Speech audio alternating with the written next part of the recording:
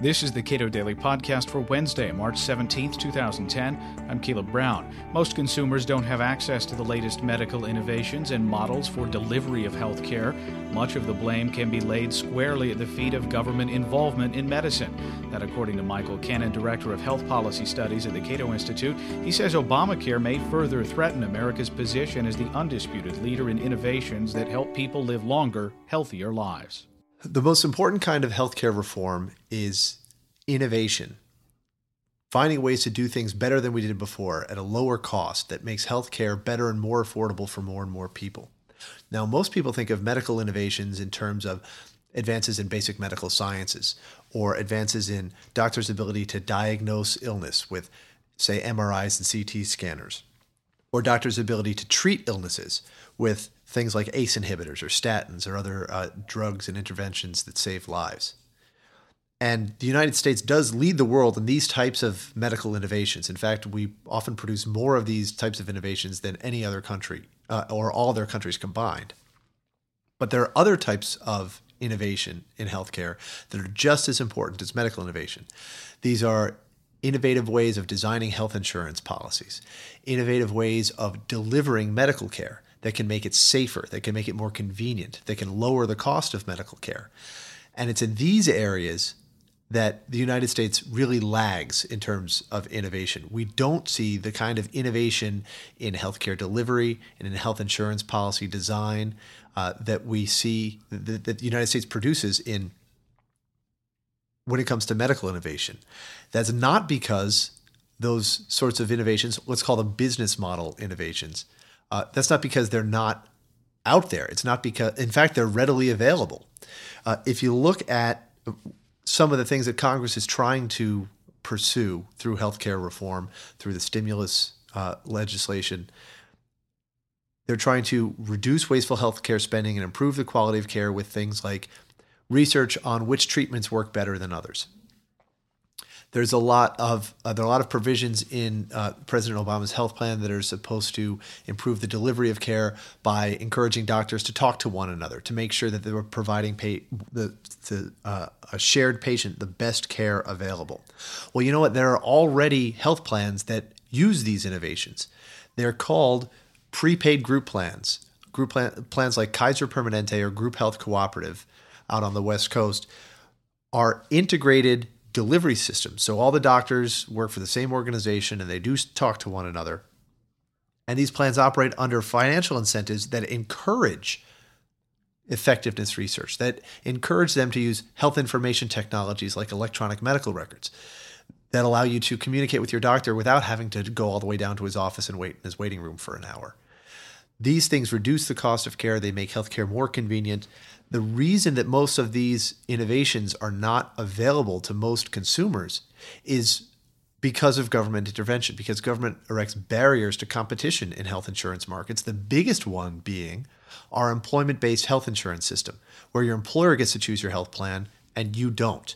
That keeps these sorts of health plans from being able to enter the market, sign up enrollees, also because the employment-based system makes consumers less sensitive to the cost of their insurance. That also presents a barrier to these health plans because they're generally lower cost. They use these innovations to save money.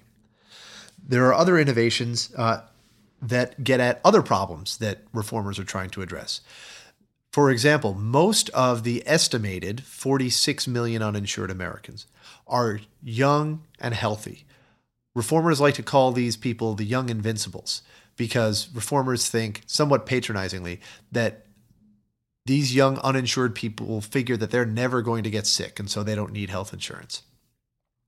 So what does the Obama plan do to try to bring coverage to these people? Well, it forces them to buy coverage at inflated prices and threatens them with fines and maybe even jail time if they don't purchase coverage. But markets have developed innovative ways of encouraging young invincibles to purchase coverage without coercion. There are health insurance policies that combine health insurance with the promise of a deferred dividend that the enrollee receives if they end up not filing a claim. Now, how does this work? Well, the young invincibles underestimate the probability that they are going to need health insurance, the probability that they're going to file a claim. But that same error that causes them to underestimate that probability causes them to overestimate the probability that they will obtain one of these deferred dividends. So when insurers bundle the deferred dividends with the insurance together, that gives those young invincibles an incentive to sign up for coverage. Those products are already available in China. They were quite popular in the United States in life insurance markets until they were demonized as a form of gambling. But in health insurance markets, there's really no obvious regulatory obstacle to why they can be implemented, other than the industry has been scared off by a lot of regulation in other areas of the insurance markets. So clearer regulatory guidance and lower barriers to entry into health insurance markets generally will encourage these innovations that will encourage and enable the young invincibles to purchase health insurance. The way a lot of government-funded care works, it sort of seems to dampen incentives to actually develop methods to provide care more safely, like fee-for-service and hospital-acquired infections. The main reason that medicine is so dangerous in the United States right now, so unnecessarily dangerous, is the Medicare program. Medicare is the largest purchaser of healthcare services in the world.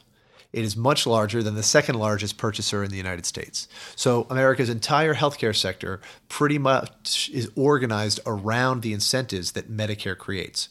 And because Medicare purchases health services with a fee-for-service payment system, so that a healthcare provider receives an additional fee for each additional service they provide.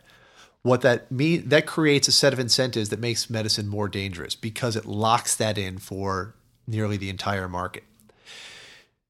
The reason being, if you are injured by an adverse drug reaction, by a hospital-acquired infection, the hospital gets or the physicians get additional payments for making you well again.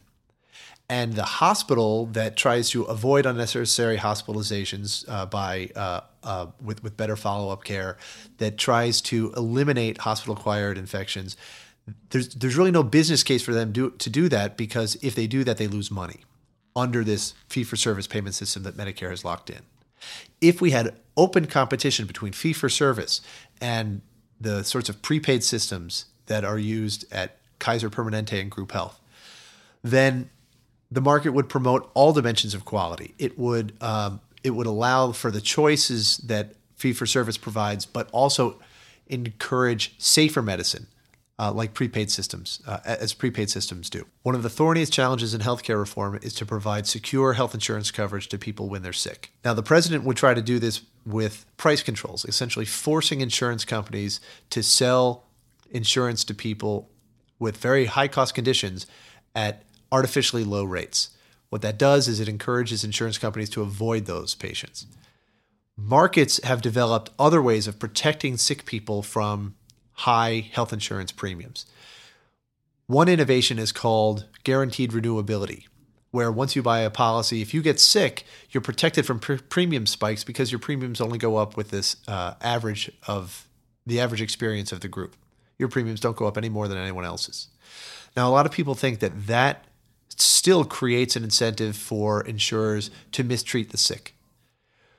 Competition can solve that problem too, and innovation can solve that problem with a total satisfaction guarantee, where insurers say to their new customers, if you sign up with us and you're ever dissatisfied with your coverage, we will pay for you to switch to another insurance company at no additional cost to you.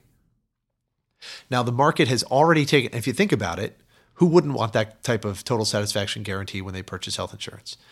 So there's a demand for it. The market is already making strides in that direction. The insurer United Health in 2009 unveiled a continuity product they call Continuity, which means that if you sign up for this product, then you can you basically have bought the option to purchase health insurance from United Health at any time in the future at standard rates. So no matter how sick you get in the meantime. So you're protected from premium spikes that way.